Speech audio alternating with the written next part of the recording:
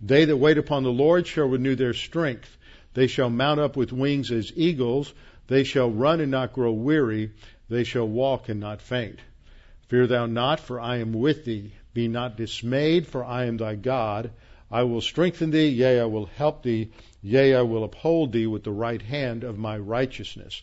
Be anxious for nothing, but in everything by prayer and supplication with thanksgiving. Let your requests be made known unto God, and the peace of God, which surpasses all comprehension, shall defend your hearts and minds in Christ Jesus. Thou wilt keep him in perfect peace, whose mind is stayed on thee, because he trusteth in thee. For the grass withers and the flower fades, but the word of our God shall stand forever. You know, it was interesting when I was in Connecticut, went up there for the 200th anniversary, there was a man who came up to me and he said, you know, you recite those verses so many times that every morning when I get up, I review those verses in my mind every single day, and that makes such a difference in my life. Isn't that interesting? It's always good to get that kind of feedback. We'll have a few moments of silent prayer to make sure we're spiritually prepared to study the Word this evening, and then I will open in prayer. Let's pray.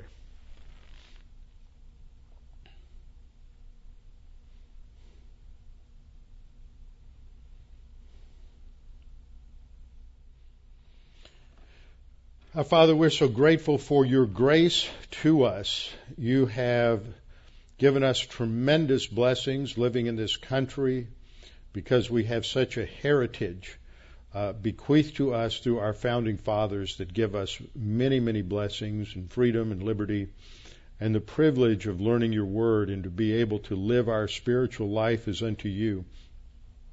Father, we don't know how much longer that will continue because there are so many forces that have been antagonistic to Christianity and the gospel for decades, and now as their numbers have increased, they are more overt, they are more outspoken, and they are more vitriolic in their opposition to Christianity. And Father, we need to be prepared because just like these Messianic Jews that Peter is writing to, who lived in an environment where their friends, their families, their business associates, and many others rejected them because of their faith in Jesus as Messiah, this too may be part of our experience. And we may face opposition, persecution, rejection, even from some of our closest friends and family. The only thing that will protect us will be your word, as God the Holy Spirit strengthens us so that we can face whatever might come. Father, we pray that we might not take this lightly or ignore the provision of your word, but we may continue to dedicate ourselves to a rich study of your word that we might be strengthened and prepared for whatever may come. And we pray that tonight as we study, we may be able to focus and concentrate upon your word, and God the Holy Spirit will drive its significance home to each one of us in our lives. We pray this in Christ's name. Amen. All right, I want to read some things. Recently, I've been rereading various histories. I've been reading through Fox's Book of Martyrs, which is always fascinating. Some of the stories are a little too long to tell, but there are some vignettes that are worth telling and reminding us, because it's one thing to read these stories about Christians and pastors who were imprisoned and were beaten and flogged and burned alive at the stake and beheaded when everything is good and we're sitting in the safety of our homes and everybody in the country loves Christianity. But it's another thing to realize that this may be something to come in our own future. So it's a great encouragement to us to hear these stories, I think. Andrew and Elizabeth Renwick were Scottish, and they were weavers, and they lived in the hills of Glencairn in Scotland in the 1600s.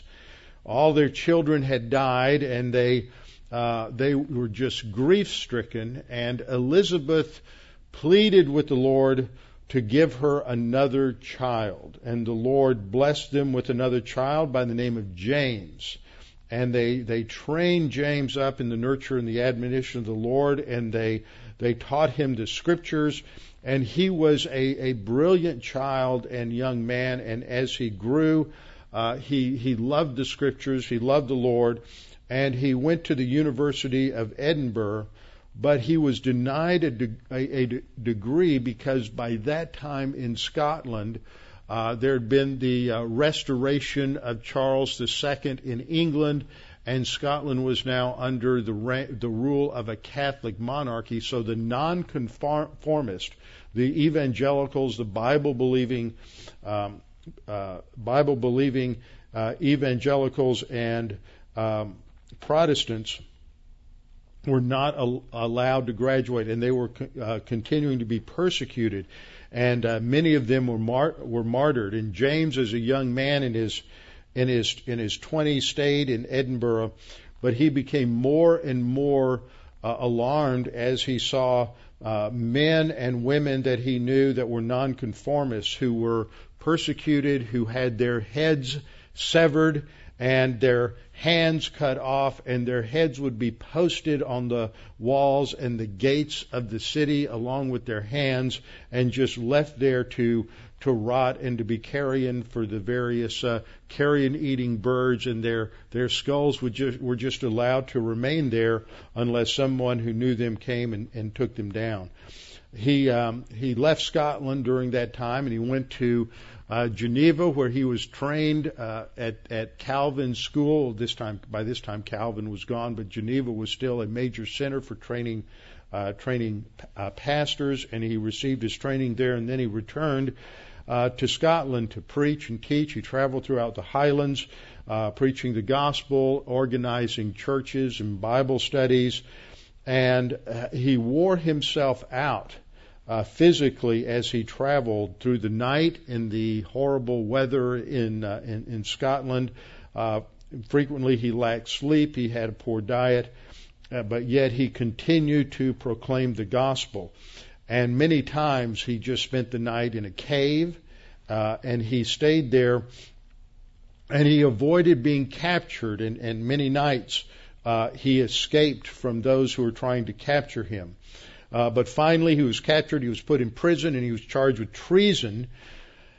And his widowed mother visited him in prison and would cry and weep for him, and say, "How shall I look upon your head and your hands upon the city gate?"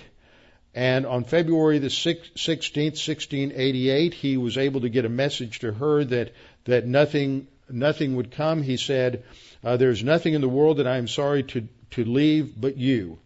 Farewell, mother, farewell, night wanderings cold and weariness for Christ. Farewell, sweet Bible and preaching of the gospel. Welcome, crown of glory. Welcome, O blessed Trinity and one God. I commit my soul into thy eternal rest." And the next morning he embraced his weeping mother, and then he went to the scaffold. After they hung him, they beheaded him, and they hung his head and his hands on the city gate. This is how these great men of God focused. They had dying grace. They focused on the Word of God, and they went to the scaffold, glorifying God and singing hymns to Him and glorifying Him. I have one other story. I read this later, and I thought, boy, that's really good. It's about a man named James Guthrie. Same time period, the mid-1600s. He was nicknamed Sickerfoot, S-I-C-K-E-R, Sickerfoot, which meant sure-footed in Gaelic, I guess. He was a solid leader. He was a man who was basically unflappable, and he was a very solid, stable personality. He taught philosophy at the University of St. Andrews, and he was a preacher of the gospel at a church in Stirling in Scotland. But on February the 19th of 1651, he was accused of disloyalty to the king because he taught that the Christians should be loyal to Christ and not the Scottish king, that the Scottish king should not rule the church. And as a result, he was arrested for treason, and he was indicted, and they said that he, quote, did contrive, complot, counsel, consult, draw up, frame, invent, and spread abroad or disperse, speech, preach, declaim, or utter divers and sundry vile seditions tending to the vilifying of his majesty. He was sentenced to be hanged, And on the morning of his execution, on June the 1st of 1661, he rose about 4 o'clock in the morning for worship. When asked how he was, he replied, "Very well, for this is the day that the Lord has made. Let us rejoice and be glad in it." His 5-year-old son was brought to him. He took the boy on his knee, and he said, "William, the day will come when they will cast up to you that your father was hanged. But don't be ashamed, lad. It's in a good cause." Guthrie soon mounted the scaffold. He preached for an hour to the crowds, preaching the gospel of grace. And then he was hanged, and his head was cut off in his hands, and they were put on the new Netherbow Port. In the coming months, his little 5-year-old boy would go to the gates to look upon his rotting father's skull, and he would come home to his mother and say, "I've seen my father's head, I've seen my father's head." But he learned his lesson spiritually, the young boy, and he learned to lean on Christ. He learned to spend time alone in prayer. He excelled in school, and if it weren't for an early death, he would have become a minister of the gospel as well. But Guthrie's bleached skull looked down upon the crowds for 27 years, until a student climbed up and removed it and buried it with reverence. Just a couple of examples of how believers in the past have faced persecution and martyrdom because they stood for the gospel of grace. Well, tonight we're continuing in our study in 1 Peter. And those to whom Peter is writing faced much the same kind of persecution. Now, it wasn't an official Roman persecution, but as I've said before, they were Jews who trusted in Jesus as Messiah, and as a result of that, they were opposed and rejected and vilified by their family, their friends, and the neighbors, which is the kind of thing that we saw in our study of Acts. As Paul would go from town to town, from city to city, there would be many within the synagogue, both Jews and Gentile proselytes who would respond to the gospel, and those that did not would then turn against their former friends and neighbors and vilify them and vilify Paul, and they would bring up false charges, and they would have them imprisoned and tortured, and many times that happened to the Apostle Paul. And so Peter is writing to the same types of people, Jews who lived in the northern central part of what is now Turkey, and he is encouraging them in how they should handle testing. And that's what we've seen, especially that focus in the last few verses, in verses 6 down through 9. That's our focus, one sentence. And I just want to remind you of this a little bit as we come to the next set of verses, verses 10 through 12, where the focus is on how the prophets in the Old Testament tried to understand what their prophecies were saying about the future suffering of the Messiah and the future glories of the Messiah. But to understand this, if you just go to these verses, if you just go to verses 10 and 11 and read it, you're going to come out with a totally different understanding. I was talking with somebody the other day, and they were asking me about some of the things I've taught recently in Matthew. And I never would have come to understand, especially what we just covered in Matthew chapter 18, never come to understand some of those passages and what's happening in Matthew 18 if I wasn't teaching through Matthew verse by verse. Because when you're forced to slow down and go verse by verse and teach through the book, suddenly you capture the context in ways you didn't before. And it sheds new light. And sometimes what you think a passage means at first glance, just because you look at those 2 or 3 verses, isn't what it means at all when you put it within the structure and the context of the surrounding verses. And that's true about verses 10 through 12, often taken to refer to prophets looking at what would happen to Jesus when he died for our sins. And that's part of it, but it's much, much more than that. So as we look at where we came from, in verses 6 through 9, I pointed out that the focus is on surviving and being delivered by God through these intense trials, testings, suffering, and persecution.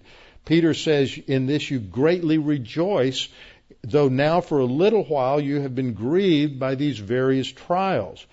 And the purpose for those trials, as we've seen, is to test the quality of our faith, to strengthen our endurance, to strengthen our spiritual life, and to lead us in spiritual growth and spiritual maturity.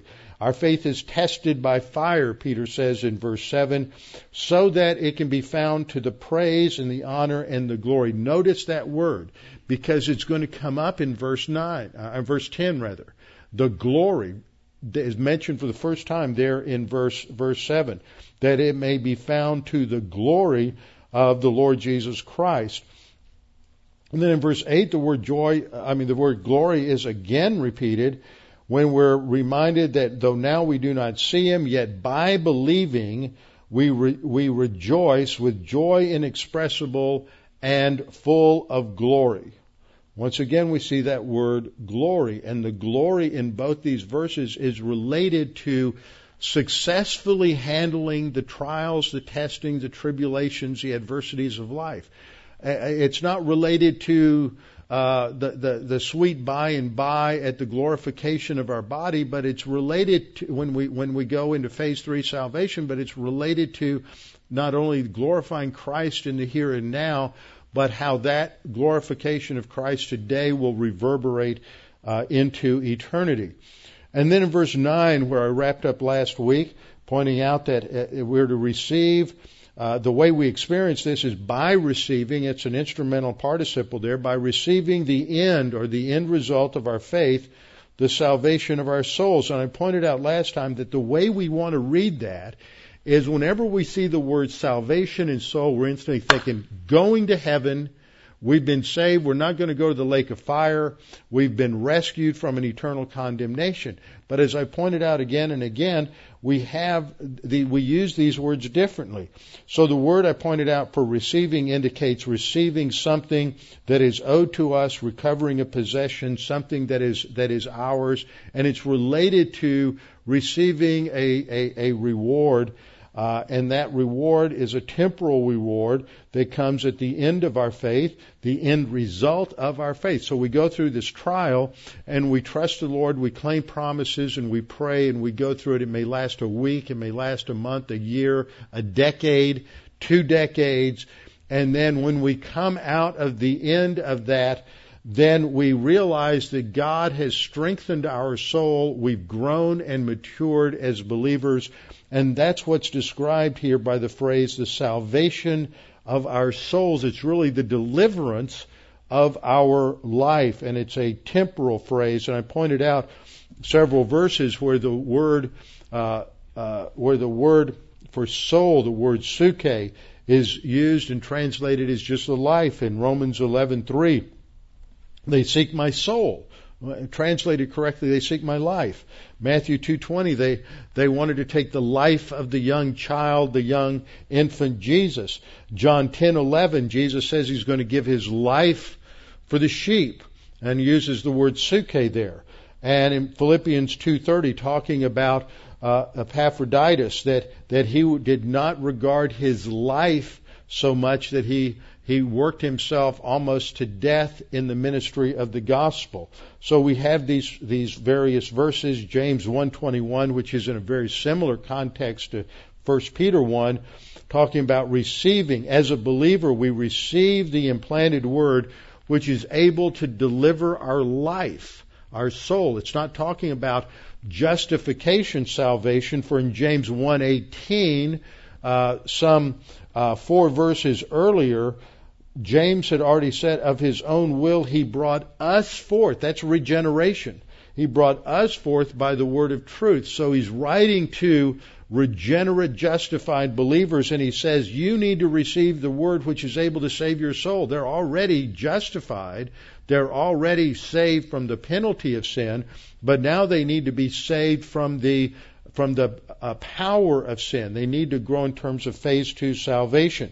And so this is the thrust. We need to be delivered in the midst of our trials through those trials.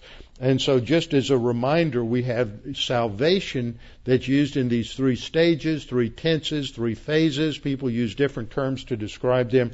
Phase 1, we're saved from the penalty of sin when we trust in Jesus. It takes place in an instant in time. And then as we grow spiritually, we're saved from the power of sin. And then when we die and we're absent from the body face to face with the Lord, then we are glorified. The focus in Peter is on being delivered, our life being delivered from trials in this life. So having understood that, where at the end of verse 9, we talk about what kind of salvation here. Phase 1, phase 2, or phase 3? Well, the context is clearly talking about phase 2. It's not talking about phase 1. So then when we come to 1 Peter 1:10, it begins, of this salvation. Of this salvation the prophets have inquired and searched carefully, who prophesied of the grace that would come to you, searching what manner of time the Spirit of Christ who was in them was indicating when he testified beforehand the sufferings of Christ and the glories that would follow. And then in verse 12, to them it was revealed, not to themselves, but to us. They were ministering the things which now have been reported to you through those who have preached the gospel to you by the Holy Spirit sent from heaven, things which angels desire to look into. So much in these 3 verses. I've just highlighted a couple of words that ought to stand out to us. Of this salvation, what salvation? What are they talking about here? And I would bet that 999,999 times out of 1,000,000, this passage is taught to refer to getting saved from the penalty of sin and looking at what Christ did on the cross. And what we've seen is that's not what Peter's talking about in this context. That's why I keep going back over context, context, context. And we have to understand that this salvation, as we'll come to understand, is phase 2, not phase 1. That changes how we understand what's coming up. But that's a key word. Then look at verse 11. We have the phrase Spirit of Christ. Well, is that different from the Spirit of God? Is that different from the Holy Spirit? What does Spirit of Christ describe?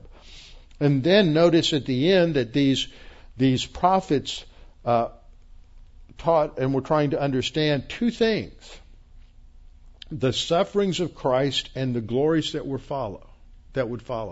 Now, what has Peter been talking about in the previous 4 verses? He's been talking about the fact that we're going to suffer today, but there would be glory that follows. That's what he's talking about. That's what he wants to drive our attention to, is understanding that just like Jesus went through suffering, we'll go through suffering, but there will be glory that follows. That's the pattern he's set up. And what these prophets are doing is they're not just trying to understand when this is going to happen. They were definitely doing that. That's what the text says. They're trying to get more detail about who this would be. But this is what they're focusing, not just understanding the work of redemption on the cross that Messiah would perform, but understanding that, trying to grapple with this whole understanding that the cross must come before the crown, that suffering must come before glorification. And so that's what Peter is talking about here. And then when we get into the second sentence of this 3-verse paragraph, he talks about those who preached the gospel, which is a 3-word phrase that translates one verb in the Greek. And that one verb in the Greek is evangelizo, which is the word that we translate into evangelism. And so that's an accurate translation. It is, we could say, through those who have evangelized you by the Holy Spirit sent from heaven. And then this odd phrase at the end of verse 12, things that angels desire to look into.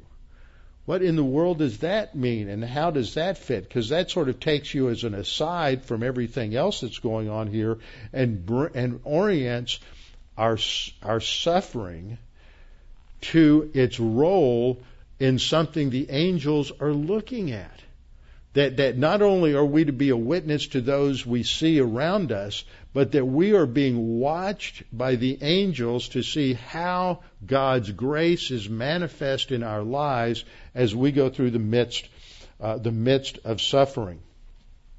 So these are these three verses. Now, one of the things I like to do when I do Bible study and I'm looking at a long verse is I try to just pick up on the main idea and say, what is he trying to say? Because when you get a 2-verse, 3-verse, or even an 11-verse sentence, sometimes the writer tacks so many relative clauses and purpose clauses and other subordinate clauses onto the main tree trunk that you lose sight of what the main tree trunk is. And so I thought, well, maybe this way I can boil it down to help us understand what the main idea here is in this two-verse sentence. It's of this deliverance, he's saying. That's what he's talking about. The deliverance, the temporal deliverance we experience that's described in verses 5 through 9, of this deliverance from temporal testing, which brought glory to God, the prophets have inquired and searched carefully. Through the Spirit of Christ has testified beforehand of the sufferings of Christ and the glories that follow. So twice we have in my summary here, this emphasis on glory, because 3 times the word glory is used in this section. And so it's all about, that's the end game, is glorifying Christ and glorifying God. But the present is going through the suffering, the adversity, but understanding how this brings glory to God. Okay, with all of that said, that sets the stage and gets us focused. Let's start with the first verse. A lot of other doctrines that are here that we need to at least partially address as we go through this section. Now, the English translation that we have here begins, of this salvation. And the Greek begins with that same phrase, but it's a little bit different, and it should be translated something more like concerning which salvation. So that relative clause that's translated this there is in the Greek is a genitive, a genitive. Feminine singular, it's a feminine singular, which refers back to a feminine singular noun, which is the word salvation, that is used at the end of verse 9. So it's tied grammatically as well as in terms of the word to the end of verse 9. So if that salvation at the end of verse 9 is temporal deliverance, then this is temporal deliverance. So I'm translated it and added a little to it, of this salvation, that is the deliverance from and through the testing. And the word for salvation there is that word soteria. It's a noun form. The verb is sozo, which we normally translate to save, but many times it's translated to deliver. Sometimes it's translated to heal, because it was used of healing someone who was sick. If they were delivered from their sickness, they were healed. So it has a range of meanings. So you always have to look at the context to see, well, is this talking about getting saved from the penalty of sin? Is this talking about getting saved from the power of sin? Or is it talking about getting saved from the presence of sin? Is it talking about getting saved from some sort of temporal disaster? Or is it talking about getting saved from a disease? What are we being delivered from? That's sort of the core idea. To be delivered or to be preserved. And so you could translate this, of this deliverance or of this preservation. Our life's been preserved in the midst of this trial that we've just survived in verse 9. See if I could survive the congestion. Don't you love living in Houston when the weather changes? So this is our deliverance. So the prophets then, the idea here is that the prophets, that's really the subject of the sentence, the prophets, and then the main verb is that they've inquired and searched carefully concerning this salvation. That's the idea here. And it's brought out in the Greek. And the Greek word order, though, emphasizes some different ideas. So the first idea is what's stated up front in the Greek, and that's concerning this salvation. And then the second thing that you find in the Greek word order are the two verbs.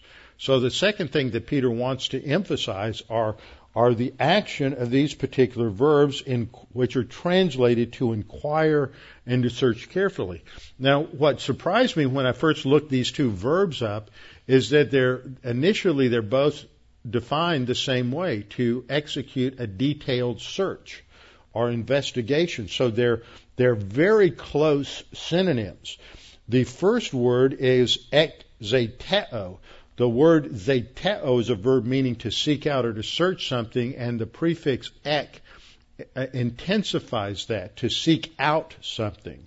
And so it has the idea of searching earnestly for something, searching in detail, maybe even conducting a scientific investigation. The second word is the word used to search something carefully. It's ex. Notice it's the same prefix, which means out of. Ex eronao. And that main verb, eronao, is going to show up in the next verse. But here it's an intensified form, to seek out something diligently, to investigate, to inquire. And it's used of animals sniffing out the tracks to something. So both of these words give us an image of somebody who's doing detailed analysis. They're digging through all of the particular details. And that's something that I'm frequently accused of. I have a friend who I've gotten to know, a colleague who pastors a rather large church up in Oklahoma City, who's presented a number of papers a number of times. He's a well-published author, presented papers a number of times at pre-trib. And every time I give a paper, he comes up to me and he says, I tell the guys I bring here in my church that you're going to give a paper and you're going to seek out every detail. You're going to leave no stone unturned when you do an analysis on a topic. And they need to be there to listen to you. So I take that as a compliment. That's what these prophets were doing. They were leaving no stone unturned. They were thoroughly engrossed in every detail. There was nothing too small that wasn't worth investigating to see if it might have some greater significance than it might appear at first glance. So they are seeking out, they're investigating, they're thoroughly and analyzing every prophecy that God has given them. The next thing that we point out here is that you have both the noun and the verb related to prophecy. You have the word the prophets, although in the Greek, the article is not there. It's just prophets. He's saying of this salvation, prophets have inquired. Now we know he's referring to the Old Testament prophets, which is why I think it's legitimate for an English translator to put the in there just for clarification, because he can refer to them as prophets without the definite article, and he's still indicating a specific, distinct class that would be indicated by a definite article. So the article doesn't have to be there. Some nouns are just inherently definite, and this would be one of them. So these prophets have inquired and searched definitely, the prophets who prophesied. And so by adding that verb, prophetuo there, he's really indicating that these were the Old Testament prophets, and he's most likely referring to the writing prophets. Not all prophets in the Old Testament wrote. There are many prophets, men of God, they're sometimes referred to. For example, in 1 Samuel on Tuesday nights, when we've been studying, remember back in the end of 1 Samuel chapter 2, there was a man of God, a prophet, who came and he announced judgment on the house of Eli from God. Well, he wasn't a writing prophet, but he was a man of God. He's not even named. He's anonymous. He just shows up on the scene and disappears. And that happens several times in the Scriptures. They're not writing prophets. But here this probably refers, by using both the term prophets who prophesied, he's probably speaking specifically of the writing prophets who wrote down what God revealed to them under the inspiration of God the Holy Spirit. And we'll look at that just in just a little bit. So these prophets who prophesied, and they prophesied of the grace that would come to you. And so we have to ask several questions here when we see this phrase, grace to you. First of all, what is this grace that he is talking about? What is this grace that he's talking about? Now, there's a number of different kinds of grace that I'm not going to mention that are theological categories that are perfectly valid, but I just don't want to get off into the weeds too much here. But what grace is this that we're talking about? If we look at this the way a lot of people do, where they just go straight to verse 10, and they talk about this salvation the prophets inquired of, searching on what manner of time the Spirit of Christ was indicating. This is a great passage, and I probably used it this way at times myself. They were trying to understand when the Messiah would come. But there's so much more going on here, and that's not the thrust of what Peter is saying. He's not just talking about salvation grace, but we have to ask these questions. Is he talking about common grace? Common grace is God's goodness. God causes it to rain on the just and the unjust. So in common grace, this is God's grace to the saved and the unsaved alike. The second category of grace is saving grace. This refers to the grace of God's imputation of Christ's righteousness at salvation. When we trust in Jesus Christ at the instant we hear the gospel, we believe he died for our sins and paid the penalty for sins, then God instantly imputes to us the perfect righteousness of Christ, declares us to be justified, and regenerates us simultaneously at the point of faith in Christ.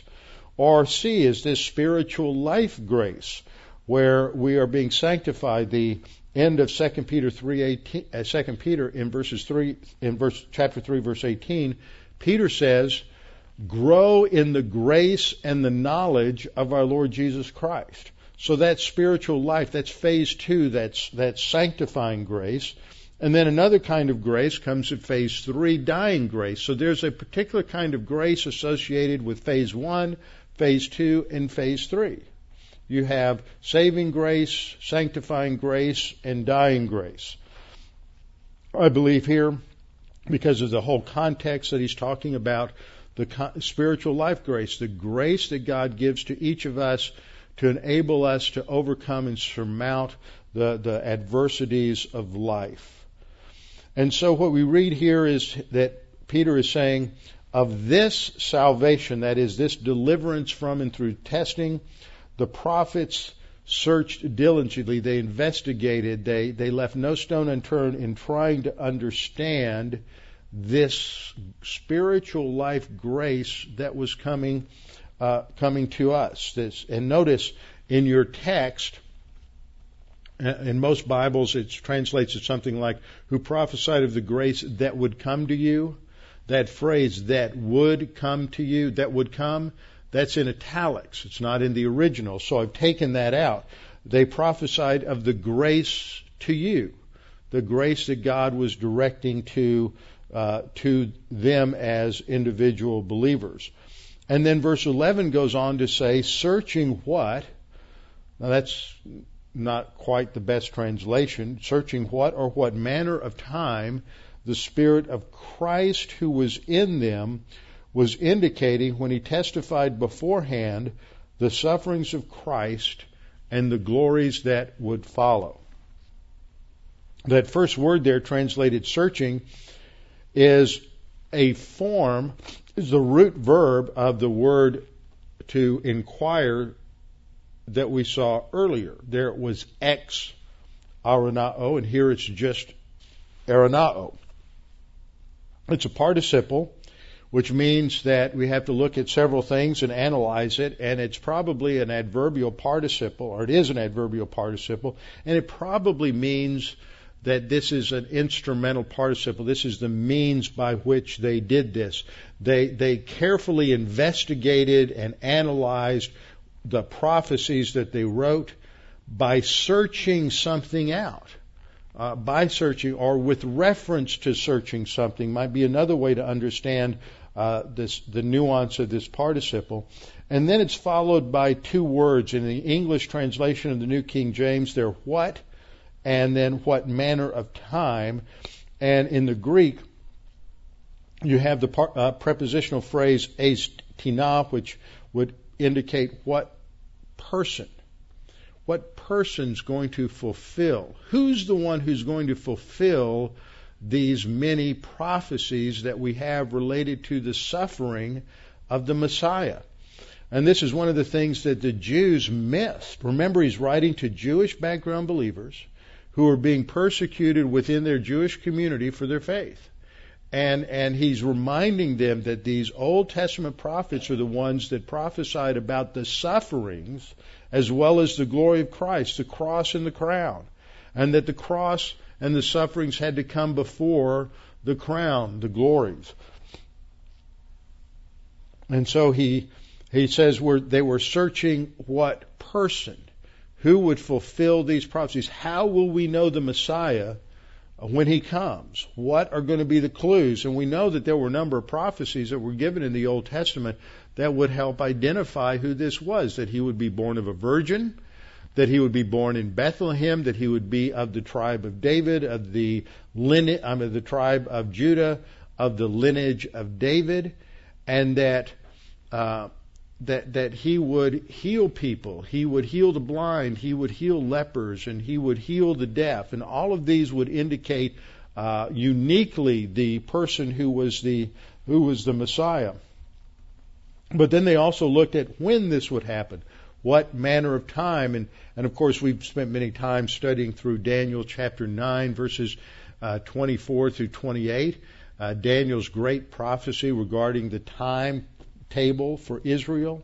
The 70 weeks of Daniel, as it's referred to, which describes literally a period of 70 periods of time, of 7 or 490 years, and that 483 years would take place between the issuing of a decree for Jews to go back and rebuild the fortifications of Jerusalem. Now, the first decree just let them go back to the land. There were subsequent decrees to do different things, but Daniel's prophecy indicates that they're rebuilding the fortifications and the moat and the defenses of Jerusalem. And the only one that fits that is when Artaxerxes sent Nehemiah back to rebuild the walls of the city. And that's what the book of Nehemiah is about. And it occurred in 444 BC. And there are going to be 483 years. And we know that 483 years of prophetic years are based on the Jewish calendar, which has a lunar cycle, not a solar cycle. So their years were 360 days. And if you do the work and you multiply 483 times 360, you come out with 173,880 days. And that works out from the time of the decree of Artaxerxes to Nehemiah to the day that Jesus entered in on what's called Palm Sunday, the triumphant entry into the land, that was fulfilled to the day. And then the text in Daniel says, after this, the Messiah is cut off. And it was just 3 or 4 days later that Messiah is crucified. And then God hit the stopwatch for Israel and time froze. And it's not going to be until the rapture of the church that God is going to hit the button again, and the time will start that last 7-year countdown, which is the future tribulation period. So based on that timetable given to Daniel, people like Simeon and Hannah in Luke chapter 2 knew that the Messiah was going to be born just any time because we understand the timetable. The Magi, who were Median or Persian Parthian, a Parthian tribe that had risen in political power to where they were basically the kingmakers, the one who would anoint the king, the power over Parthia. Some of them learned these prophecies from Daniel, who is considered a Rabmag. That word Rab means chief, like the Rabshakeh, who's the one who announces to Hezekiah that they're going to clean his clock. for Sennacherib unless he just surrenders, and he wouldn't do it. So the Rabbmag is the chief of the Magi, M-A-G, which was this tribe. And so when the Magi showed up on Herod's door, knocked on his door, and they said, well, where's the king of the Jews? And they weren't looking for him. His paranoia factor went right through the roof because he had already had to flee Judea 30 years earlier as a result of the Parthians invading Judea. And so he is just scared witless because he thinks there's going to be another attempt on the throne. And that's why he's so paranoid, why he tries to kill all the babies in Bethlehem. Once he identifies that as the birthplace of this new king of the Jews. So the Magi understood the timetable. They were looking for a sign in the heavens for the stars. So when this sign appeared, they said, it's time to go. The Messiah is born. So the prophets knew, had these clues as to what kind of person the Messiah would be and when the Messiah would come. So that's because they're diligently searching the Scriptures. But then the text goes on to say that the Spirit of Christ who was in them, it's the Spirit of Christ who is in them, who is guiding and directing them in terms of their understanding of the text and the revelation that they've been given. And so the Spirit of Christ then is identifying this. And we know who the Spirit of Christ is because of Romans 8:9. Romans 8:9 says that you are not in the flesh, but in the Spirit. And up to this point, the Spirit is always referring to God, the Holy Spirit, the third person of the Trinity. It says you are in the Spirit if indeed the Spirit of God dwells in you. Now, if anyone does not have, and then he changes the terminology. If anyone does not have the Spirit of Christ, he is not his. So what we see due to the parallelism here, this is synonymous, that Spirit of Christ is just another term for the Holy Spirit. The Spirit of Christ, the Spirit of God, the Spirit of Christ is the Spirit who Christ sent. Remember, he told his disciples, I will send you another comforter. And he will comfort you. He will guide and direct you. And so this is the Spirit from Christ, the Holy Spirit. So it's the Holy Spirit who was in them, the Holy Spirit who is in them and is indicating through revelation. He's not giving them some kind of liver quiver. It's the revelation that they're given through inspiration. He's indicating through what he testified, the content beforehand, the sufferings of Christ and the glories that follow. So the word was indicating is this imperfect tense verb. Imperfect tense means it's continuous action. It's not just a summary of the action, but this was going on and on and on in the lives of these prophets, that more and more revelation was given to them, and they were writing it down like Isaiah and Jeremiah and Micah and others in the Old Testament, that the Holy Spirit was continuing to make it clear, to reveal and to explain what was going to happen. And he testified beforehand, and that is the verb martyromai. Now, martyreo is where we get our word martyr. Now, we use the word martyr in English to refer to somebody who gives up their life for the cause of Christ, and they lose their life. But the original meaning in the Greek was somebody who made a testimony. And a martyr, someone who gave up their life, was making a testimony about Christ. So it means to testify, but the PRO in front of it means to testify beforehand. So it's referring again to prophecy, to foretell something. So God the Holy Spirit testified many centuries ahead of time about the sufferings of Christ and the glories that would follow. So we had these two words, the pathema, which is the word that refers to the physical sufferings of Jesus at the time of the crucifixion. And the Latin from that is where we get our word passion. We think of passion as emotion, but passion from the Latin means suffering. It's from pathema in the Greek, and it talks about the physical sufferings that were experienced by the Lord Jesus Christ leading up to his crucifixion and his crucifixion. And then the second thing he mentions is the glories the glories that would follow. And so this is the focus. It's not just on the sufferings of Christ on the cross, but the sufferings which lead to glorification, and glorification of Christ, glorification of God, which is illustrating the fact that as believers, we go through the same process. We're going to suffer, and we need to keep in mind that the end game is glorifying God, glorifying the Lord Jesus Christ. Now, as I've gone through these verses, a question ought to have occurred to you, and that is something related to the dynamic of inspiration here. And this verse really isn't talking about the process of inspiration, but I want to talk about that in a minute. But it's also talking about the fact that as God, the Holy Spirit, revealed these future events and revealed the Scripture to and through the prophets, they didn't really understand a lot of what they were writing. To understand it, they had to then, in a separate process, it's not involving inspiration, in a separate process, they had to go back and study what they wrote. What in the world does that mean? I just wrote Isaiah 53, but I don't have a clue. I've got to start studying what God revealed to me so that I can understand what I wrote. See, we have this mystical, crazy idea that just because they wrote it, they understood it automatically. They didn't. They had to search it diligently. They had to investigate what they wrote. They had to take Bible study methods 101, 102, 103, and 104 in order to understand what the Holy Spirit was revealing to them. And we get the idea that Bible study is something that just sort of happens to a pastor. I've heard people say, well, can't they figure it out? They've got the gift of pastor-teacher.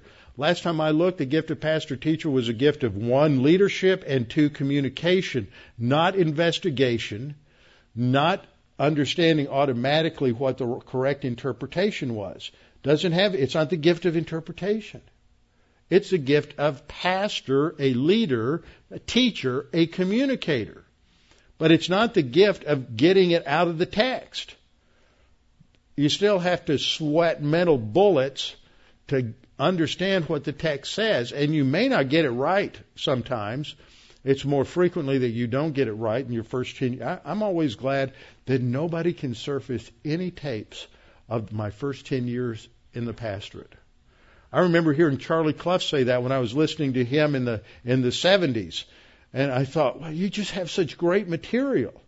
But you know, those first 10 years, you're trying to put it together just as much as anybody else. I have a rich possession. And I don't let it out very much, but I give it to young pastors. I have 25 lessons on Romans and Hebrews taught in 1955 by Bob Thiem. I have had people who sat under Pastor Thiem's ministry for 30 years or more, and they've sat in my car, and I've said, listen to this guy teach the Bible. He's pretty good. And I put those on, and they listen. They say, that's really good. Who is that? His style was so different. Remember, he was ordained a Baptist, a conservative Baptist in Tucson, Arizona. And when he first came to Houston and taught, even though he'd gone through Dallas Seminary, he preached like a Baptist preacher. That blows people away. Those of you who did not listen to him until after 1962, you don't have a clue. You don't have a clue. Those first 10 years, that was the foundation of what came later. But, you know, he would rip through Matthew in like 30 lessons. You know, he would teach Daniel in 25 lessons. That's what young pastors do because they're trying to figure it out. Later on, after you figured it out, it takes you 150 hours to go through Daniel and 300 hours to go through Ruth because you understand the richness and the depth of the totality of Scripture. But when you're in your first 10 years, you haven't put it all together yet. You're still doing that. That's what these prophets were doing. Now, in the New Testament, we're told by Paul to Timothy, all Scripture is given by inspiration of God. This is the Greek word theopneustos, a combination of the word theos for God and neustos from pneuma for breath. God breathed. God is the author. It's not inspiration, like we talk about Michelangelo being a greatly inspired artist, or Mozart having an inspired musical talent. That's human stuff. This is God breathing something out. It's outspired by God. Okay? God is the source. And it's profitable for teaching, for reproof, correction, instruction in righteousness, that the man of God may be complete. What makes him complete is the Word of God, not human traditions, human efforts, human insights, motivational therapy, or anything else. And it's the Word of God that equips you for most of the good works that you do. Is that what it says? Every good work. You name the problem, God's Word's got a solution. It's not 70%, 80%, or 99.9%. It's 100%. Jesus then says in Matthew 5:18, "For assuredly I say to you, till heaven and earth pass away, one jot or one tittle will by no means pass from the law until all has been fulfilled." Now that's important because that says that Scripture is inspired down to the minutia. The yod, or the translated jot into English, the yod is the smallest letter in the Hebrew alphabet. It looks like our apostrophe. And if you drop that out of a word, it can change the whole meaning of a word, because one of the things that changes from a Cal stem verb to a Hiphil stem verb is that they insert a yud in the last syllable. So that can change the whole meaning of a word. Then you have the tittle, which is the smallest part of a letter.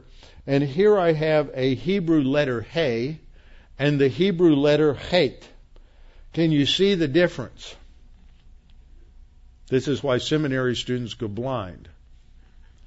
Okay? And it's a difference in English, like the difference between an O and a P. That one line, it would be the tittle, or a capital R and a capital P, as in rug and pug. That leg on the R is a tittle. And that can make the difference between one word and another word, and between one form of speech and another form of speech. So that Paul says, now to Abraham and his seed were the promises made. He does not say and to seeds, plural, but to seed as one. So what Paul is saying here is that inspiration extends down to the grammatical distinctions in the parts of speech. That God the Holy Spirit is overseeing the inspiration so that if it's an imperfect tense rather than an aorist tense, it has significance. If it's a plural rather than a singular, it has significance. If it is a future tense instead of a present tense, and the only difference is one letter in many cases, that's significant. Okay, so this affects our understanding of inspiration and the inerrancy of Scripture.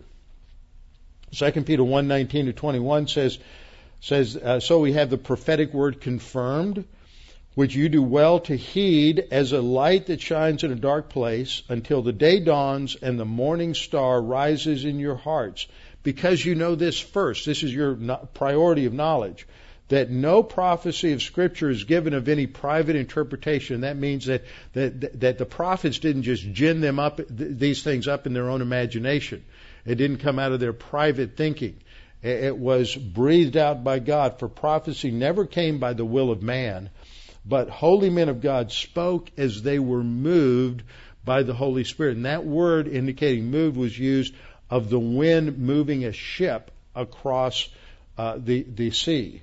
And so that you didn't see the force, but you saw its impact and you felt its result. And this is what inspiration is. This is the long definition we use. But basically what I'm emphasizing here, because of what Peter says in 1 Peter 1:10 and 11, that it's the Spirit of God. It's the Holy Spirit, God the Holy Spirit. So supernaturally directed or superintended, which means he managed the entire process so that he directed the human writers of Scripture that without waiving their human intelligence, their individual personality, vocabulary, literary style, or personal feelings, or any other human factor, his complete and coherent message to mankind was recorded with perfect accuracy in the original language and the original manuscripts. That's the doctrine of inerrancy. What may shock you today is to realize that there's always a battle for the Bible. In the 1970s, there was a huge battle for the Bible that was brewing in the Southern Baptist Convention. It was brewing among evangelicals, especially was centered out of Fuller Seminary in Pasadena, California, and also in the Missouri Synod of the Lutheran Church. And the Southern Baptist Convention recovered remarkably due to the influence of a judge from Houston named Paul Pressler, a assistant pastor to W.A. Criswell, who was at that time the pastor of First Baptist Dallas, named Paige Patterson, who later became the president of Southeastern Baptist Seminary, now president of Southwestern Baptist Seminary, has turned those seminaries around. They were going far left, and most of their professors rejected inerrancy. Well, out of all that turmoil in the 70s, a group of evangelical pastors, including Baptists and some conservative Presbyterians and a lot of Bible church, a lot of my faculty at Dallas that I had at that time, were part of this meeting in Chicago. And they produced a 3 or 4 page document called the Chicago Statement of Biblical Inerrancy. And everybody agreed 100% with it. People like Norm Geisler and Bob Thomas were among those men who crafted that statement.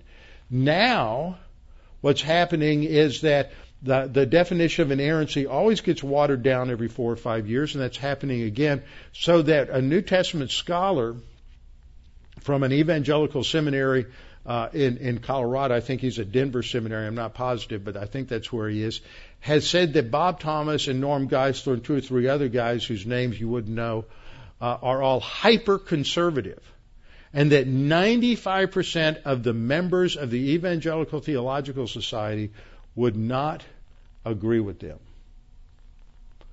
Well, to be a member of ETS, you only have to believe 2 things. 1, the Trinity, and 2, the inerrancy of Scripture.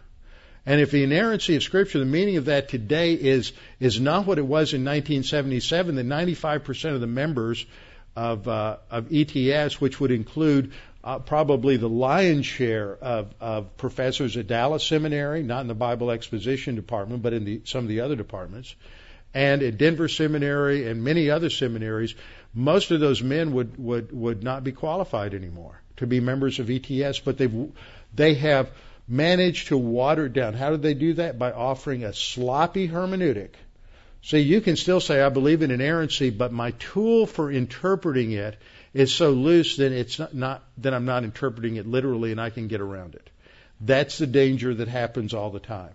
But if God the Holy Spirit breathed it out, it's without error by definition, because God is not the author of error.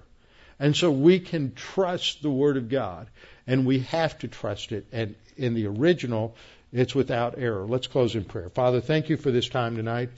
May we be reminded, encouraged of the truth of prophecy. The prophecy in the Old Testament focused on the Messiah who would come, and he would first suffer, and then he would be glorified. In the same way, we go through life and we suffer in this vale of tears, and we face adversity and heartache and hardship and maybe even persecution and martyrdom. But this is merely the prelude to glorifying you and glorification of you at the judgment seat of Christ. And may we keep our eyes on the end game, focusing on where we are headed in eternity, and not be distracted by the stuff that we face each and every day living in the devil's world. And we pray this in Christ's name. Amen.